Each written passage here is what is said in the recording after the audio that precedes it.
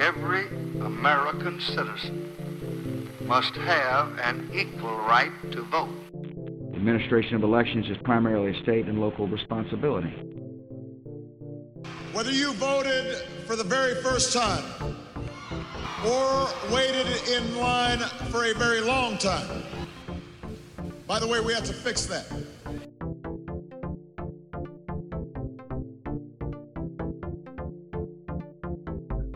Welcome to High Turnout Wide Margins. This is Brianna Lennon. I'm the county clerk in Boone County, Missouri, and with me is my co-host, Eric Fay, Director of Elections in St. Louis County, Missouri.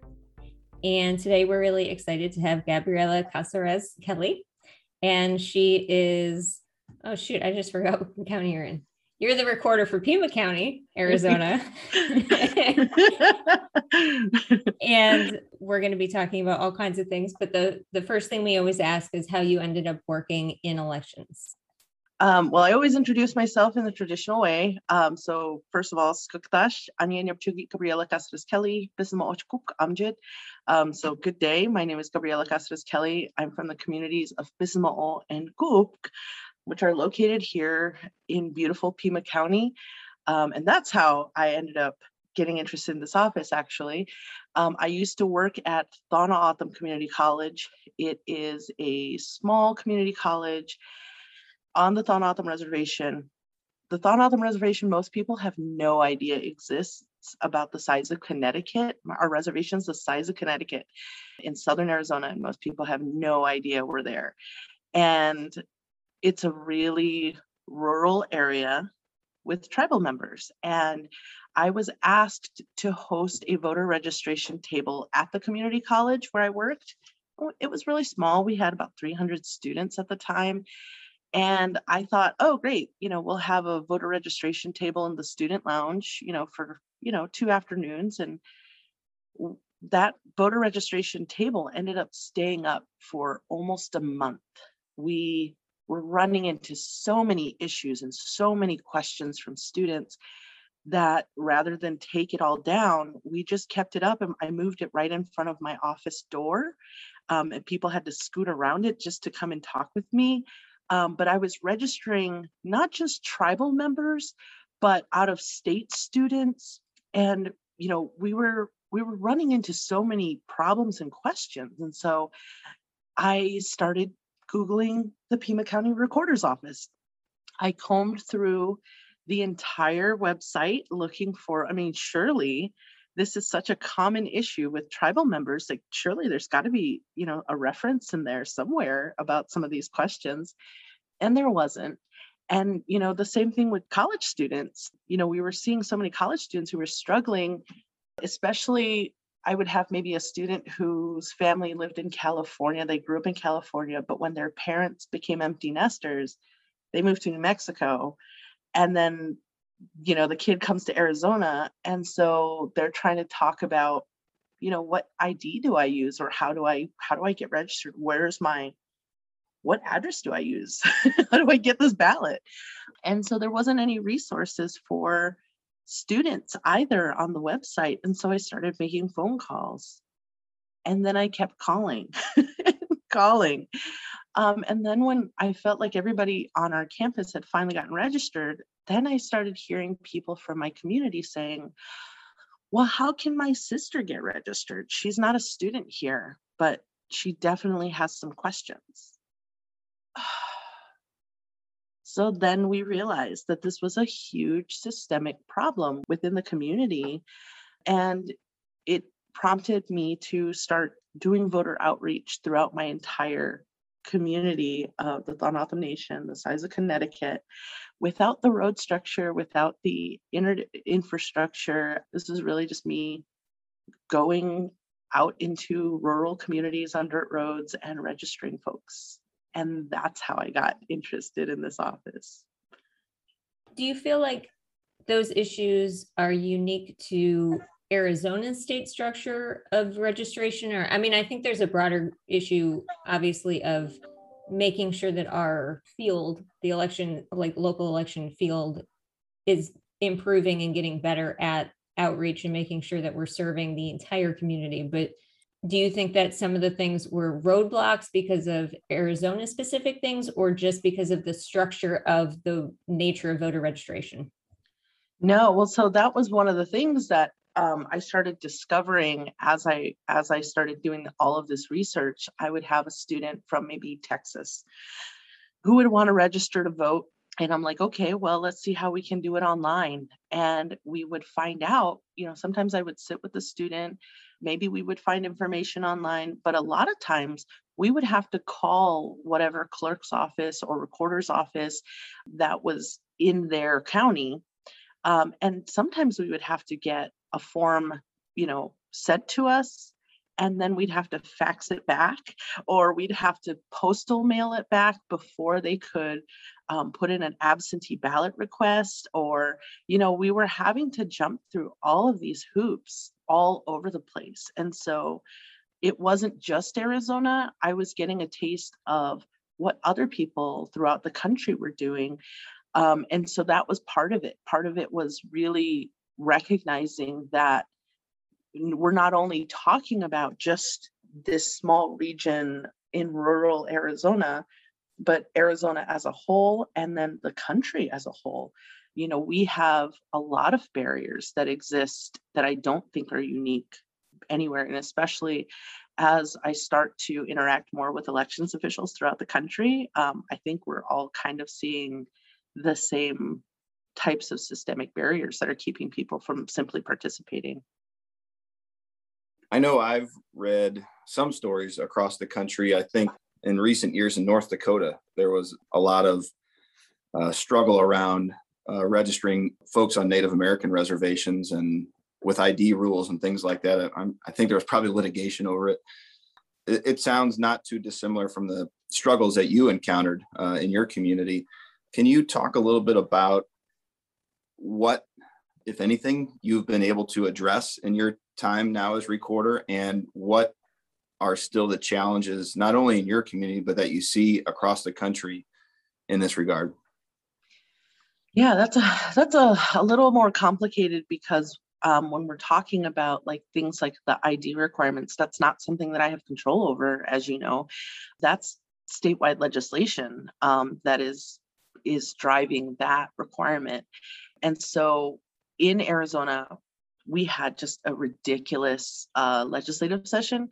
We had 125 elections related bills dropped in the Arizona state legislature, the majority of which were anti-voter bills. And normally it's usually around 50. So more than double. The only thing that I have been able to have control over in regards to Native American outreach is literally having Native American outreach to begin with. I actually have a Thana O'odham outreach coordinator within my office, somebody who has that sole responsibility is to outreach to the Thana O'odham community. And we're also looking for a Pascua Yaqui outreach coordinator. So those are the two tribes that are in our community. The Pascua Yaqui tribe, my predecessor decided to close an early voting site on the Pascua Yaqui reservation about 2 years ago, going on 3 years ago, without consulting the tribe. And I mean, really without informing anybody, they just decided to close it. And, for elections nerds who are very familiar with Shelby versus Holder, the decision that wiped away federal pre-clearance requirements, it's important to know that had that pre-clearance requirement been there, my predecessor would not have been able to do what she did. So she just decided, we're not going to serve this community anymore, and pulled the resource. And she did that because she did not have to go through any type of formal decision making pre-clearance. And so the early voting site was closed, and the tribe tried to get it they tried to request it to be reopened over and over. They started getting formal support from the Board of Supervisors, from the City of Tucson mayor, even from the Secretary of State's office, and they had full support. It was very clear, like, this is needed. This community does not have, the resources that most urban areas have. The bus system is very sparse. They are struggling with language barriers. There's all sorts of reasons why it's very clear that this early voting site in this particular community was needed, the majority of which being distanced to the next closest early voting site. And the previous recorder continued to refuse it. And so they basically ran out the clock. The tribe tried to sue, but because of delays, it was not able to actually physically happen. And so that's one of the things that within my short term so far, I was actually able to settle with the tribe just recently. And we have put it in paper, which a lot of people felt like I didn't need to do that. But I think it sets a really amazing precedent for the next person who could be recorder, that this is important for this very reason, for this historical context. And so in Arizona, I often share, and I try to personalize this a little bit. We're always talking about like women's suffrage, 1920, right? 2020 is a big year for women's suffrage. Well, my grandmother, her name was Catherine Jose Maria. She was born in 1918.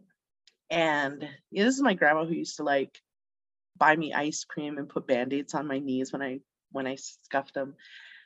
But she was born in 1918.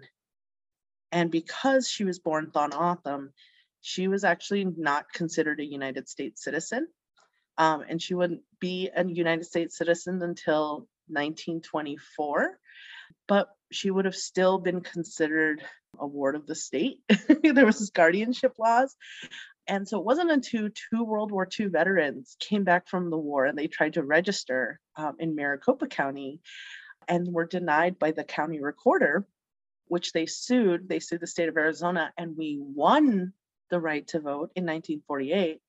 And of course, it didn't mean that there wasn't still literacy tests or open discrimination or intimidation factors. So my grandmother wouldn't have had the right to vote until she was 30. I'm 39. That's wild to me. It's very wild. But she wouldn't have had those protections until Dr. Martin Luther King Jr., the civil rights movement, paved the way for the Voting Rights Act of 1965. But my grandma didn't speak English, and she didn't have rights to a translator or interpreter until the mid 1970s, and which wasn't that long ago here in Arizona. And so, when we're talking about people and their starting lines, we're not all starting from the same starting line.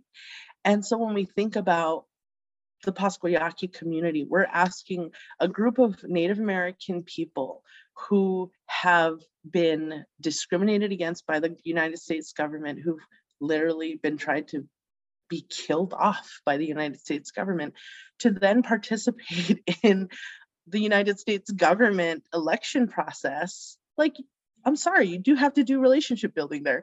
You have to be out there in the community and helping people understand, because that trauma that has been occurring is so recent. I'm talking about my grandmother. It's not that long ago. And so to have all of that documented and what the struggle is and understanding the realities, I think is really important. It's been really important because a lot of people will say to me things like, I've never met a Native American before. I've never met a tribal member. Is it offensive to use the word reservation? Is it offensive to use the word tribe? That like they really don't have enough understanding of our communities and who we are as people and some of the challenges that we're that we're facing. And they're literally talking about us in a past tense framework. And so for me to be, the first Native American to hold an elected countywide seat here in my county, I'm the third or fourth Native American to hold a countywide position within the entire state. So there's not that many of us in the spotlight.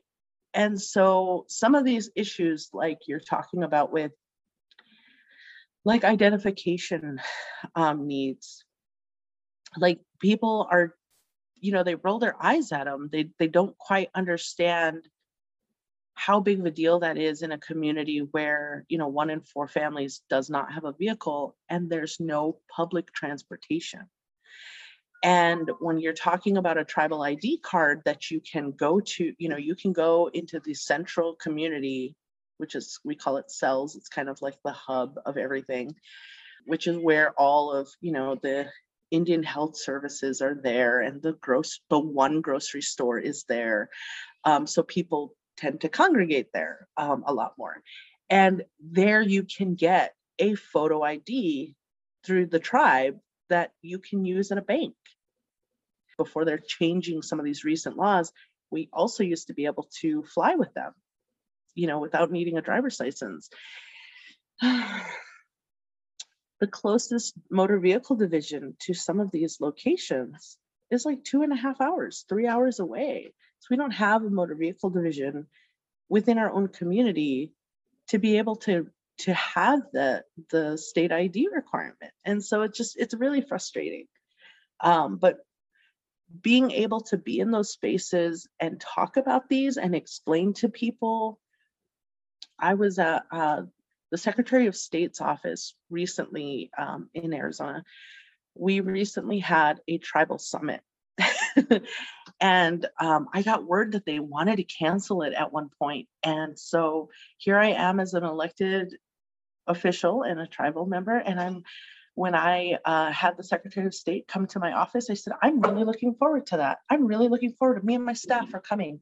So we're so grateful that you're throwing this. And they made sure to have it. And then I was the keynote speaker, and I sat on a panel and I explained to people, what a physical address means, because most people have no idea what non-standard addresses look like or sound like. And people had never considered it before. And so, usually when you say non-standard addresses, I don't even know what people think of. But my childhood address is turn south on Highway 86, drive down Indian Route 21, turn right at the red fence, turn left on the at the Y by the big tree. My cousin's address is the house next door. That's literally the only directions that I can give to my household address. I mean, I live now in Tucson. I live, on a street in a cul-de-sac, but my cousin very much lives right next door to where I grew up.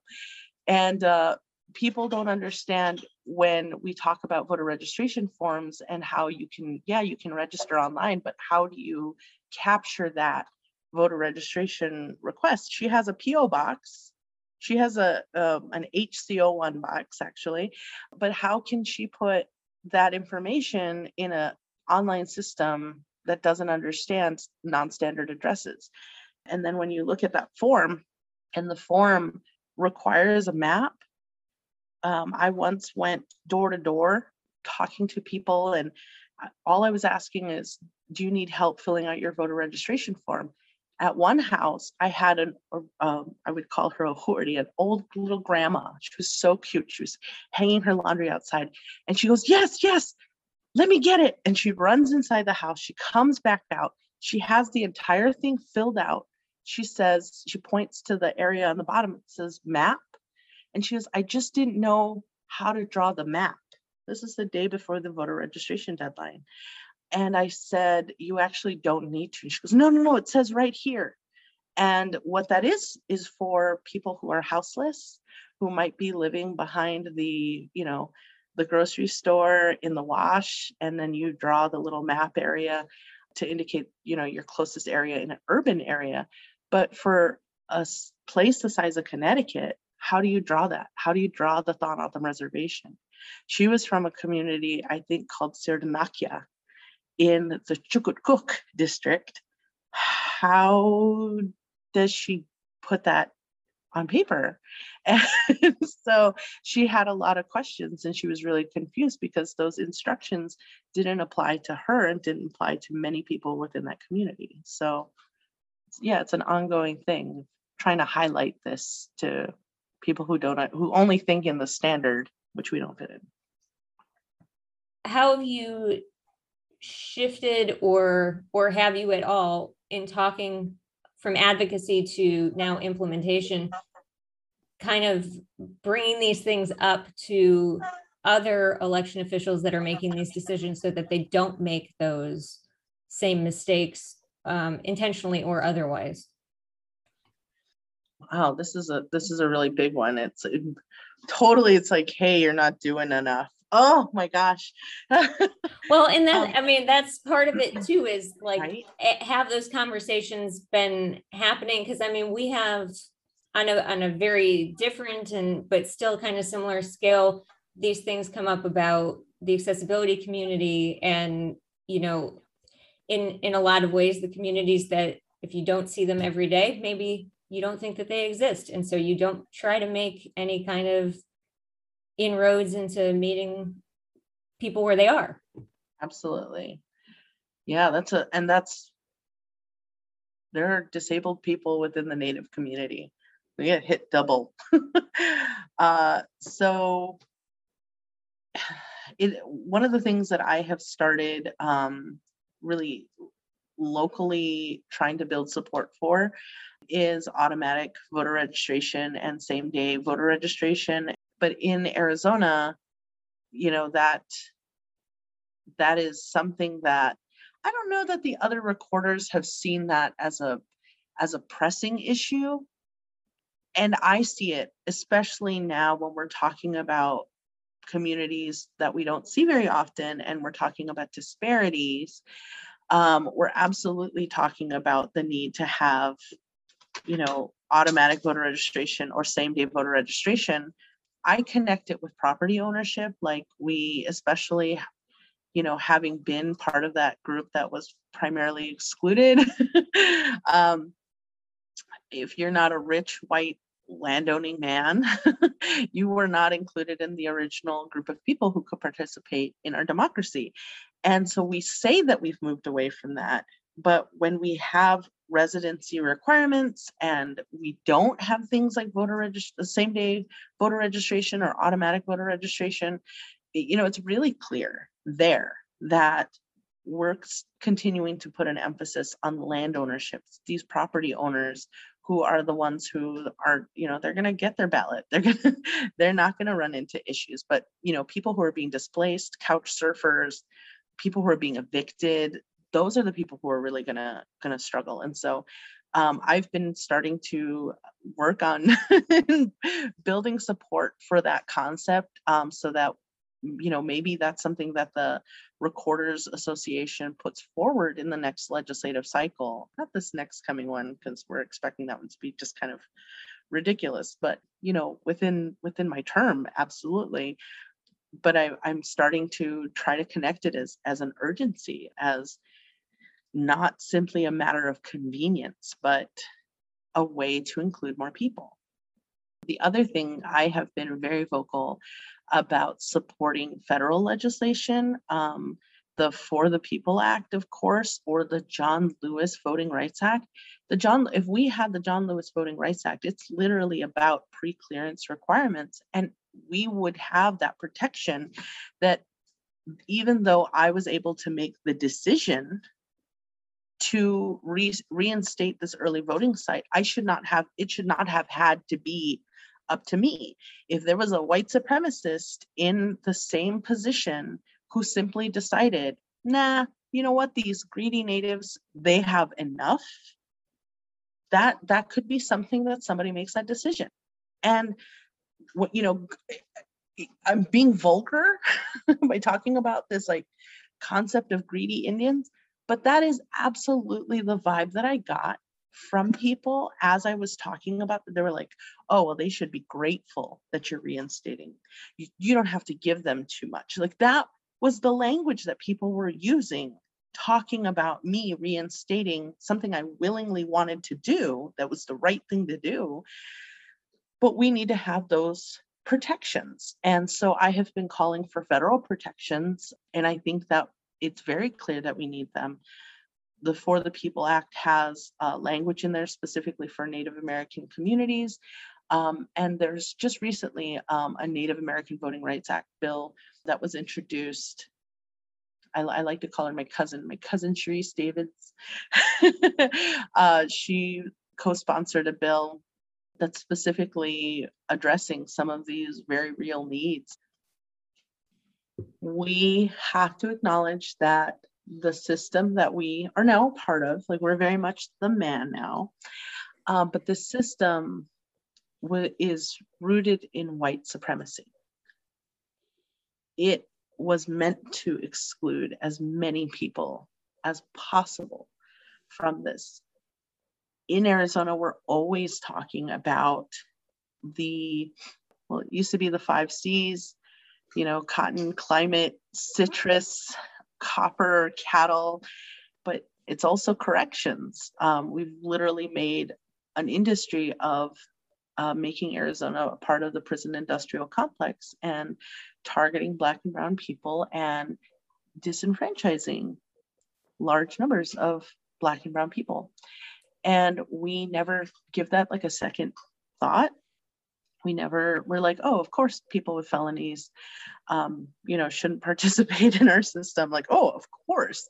But then when you think about it, other countries have voting in prisons. And the reason that we don't is because we linked it to slavery and emancipation of enslaved people. And we have policies and laws that we have just accepted as norm that are rooted in, freed people trying to disenfranchise that specific group of people. And we standardized it and we made it everywhere throughout the country. And so that it's a norm.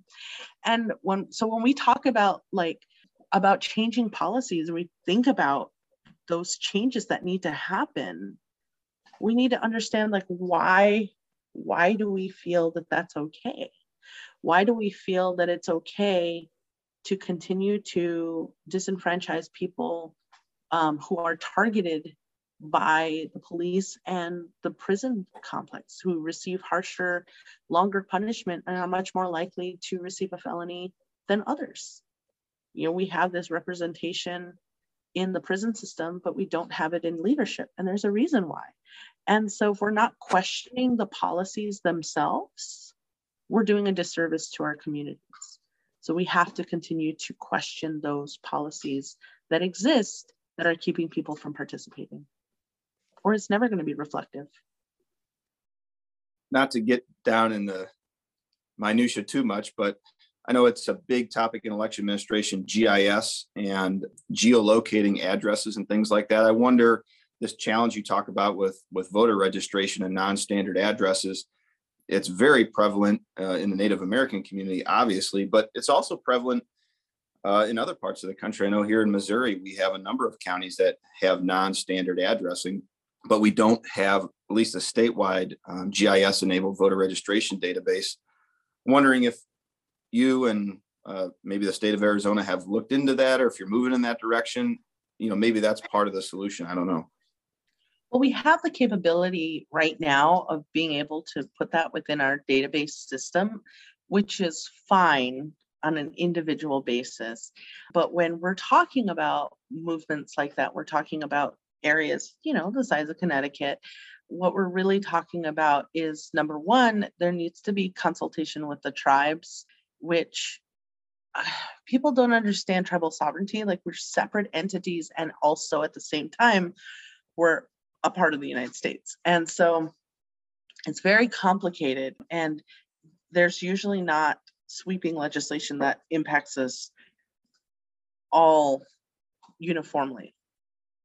And not all tribes need that. So there are very much tribes in urban areas that absolutely don't need, geolocations or any of that kind of things, like the numbering or anything. But in the places where they are doing that, which I think is really cool, like the Utah project is doing that so that they're labeling homes within southern Utah, I think. But what they do is they get the actual geocode number, and they have it printed on a couple of signs so that it can be attached to the house, that can be attached to a couple places, and then they have people going out there and educating the community about what this number is and what it does and how to utilize it. And it's like a whole educational campaign because you have people coming out into these rural areas and talking to people. Like, in order for something like that to happen, that requires a huge amount of resources. Like, who is going to pay for the signs? Who is going to pay for the gas to get out there? The personnel to go out there and educate? What types of materials are they giving people? And then what is the work that's done before? Before you have maybe non-natives coming to a native community, trying to attach a number to your house. What kind of relationship building have you done within the community? It says, hey, there's a trespasser. There's somebody who does not look like they're from our community in our community. There's so much additional work that has to be done for a wide scale project like that. And so, for me as a recorder, it's something that I'm aware of, and I'm very interested. I think it would be helpful. I think, when there's an emergency in the house, to have a fire truck come to your community or something like that. What people do as a standard is they go and stand out on the road. You have people standing out on the road, and then you have people in kind of touch points so that you can wave the fire truck down and say this is where you turn, because those services don't exist in the middle of an emergency. That's what people do.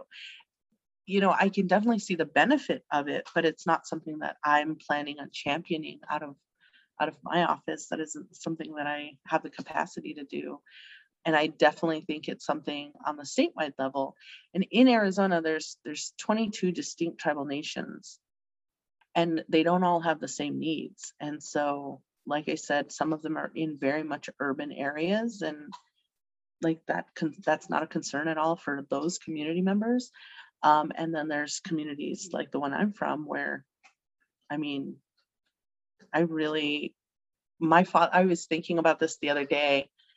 The community where I'm from, they were so excited by my win that they put up a billboard that said, Pisinamo District, this in English, the Pisinamo District congratulates Gabriela Cáceres Kelly on her win, Pima County Recorder. And there's a big picture of me. And my father-in-law, I've known this man 22 years. He's never been to the community where I'm from, but he was on a trip that required him to drive past the road, the main road, the turnoff. And he saw the billboard, and he took a picture of it and he texted to me. And I said, 10 minutes south is where I grew up, Mike. This is where I'm from. But I wouldn't have been able to direct him to that house or anything. If he wanted to go oh, let me go check it out, I wouldn't have been able to do that without explaining the red fence, which I hope it's still red. I hope, somebody didn't paint it blue or something, but I can't give directions to that house. As a new local election authority, and knowing all of the work that needs to be done, how do you prioritize for yourself what is important for you to do personally in elections administration? And I don't want to say what do you hope to accomplish in your term, because that's a very broad question, but specifically when you're looking at your calendar for the day, or you're trying to figure out where do I put my energy and resources, how do you prioritize that? Oh, wow. That is the challenge, right? My role has been extremely different from my predecessors. My predecessor was very much involved in the every single day-to-day thing that was happening within the office. And mine has been about half of that and about half community engagement. And how am I showing up? And honestly, because of the 125 pieces of legislation in the Arizona State Legislature, a lot of my job has had to be reacting to that and settling the minds and the hearts of community and explaining what's happening and how it's impacting our office. And so I don't know what that situation has been, but recorders throughout the state are saying, this is different from anything that we've ever been accustomed to. And this is my new, this is what I'm coming into. And so what I'm trying to do within my office is to standardize and document everything, which is, it's amazing how much is run from memory, or that is really kind of shocking, like shocking, and capture the institutional knowledge that is there. It exists, but it isn't sustainable. And I think that is a really big thing. So we're spending a lot of time trying to document processes. Right now, we're actually moving towards e-poll books. Actually, as soon as I get off of this podcast, I'm going to be going to a training to take a look at our new e-poll book technology. We're going to be launching a pilot at ballot replacement sites. So we're going to be using the technology to test it out. And, that's something that start to finish right here, right now. That's something that I've prioritized during my 9 months so far that I've served in office. And for me, my priorities are trying to move along the standardization of my office, consistency, transparency, and really changing the narrative and recognize that we're serving constituents and the public, and we're sharing records, and we work for the people, and really changing the attitude of my staff, not in a negative way. Like I have a really wonderful staff. Like they're amazing. I could not do what I'm doing right now if it weren't for the staff who has this tremendous amount of institutional knowledge and expertise. But really trying to capture these best practices on paper and document it all, is to have uniformity. That is something that I've been really pushing. And then also the outreach, responding to requests for interviews, for, to be on the news and to give this information. It's really strange, because I used to view all of those things as like, oh, those are attention seeking things. Those are bad things. You're really taught, especially within my culture, not to be doing those types of things. But really, when we think about it as a whole, this is us informing our community, and that is part of the communication and the transparency. So it's not only a good thing or a positive thing, like, no, that's our duty. That's our duty as people who serve the public, to be out with the public and talk to the public in whatever format that is. And so I'm trying to learn how to balance. I can see these smiles. This is so funny as I say this, smile on your face, because I know that you're just probably struggling with the same things, like making sure that you're giving time to the office, and at the same time giving time to the community, and at the same time remembering that you're still a human being and you need to take a break. And so one of the things that I'm learning is that other elected officials maybe spend less time in the office than I do, which is wild to me.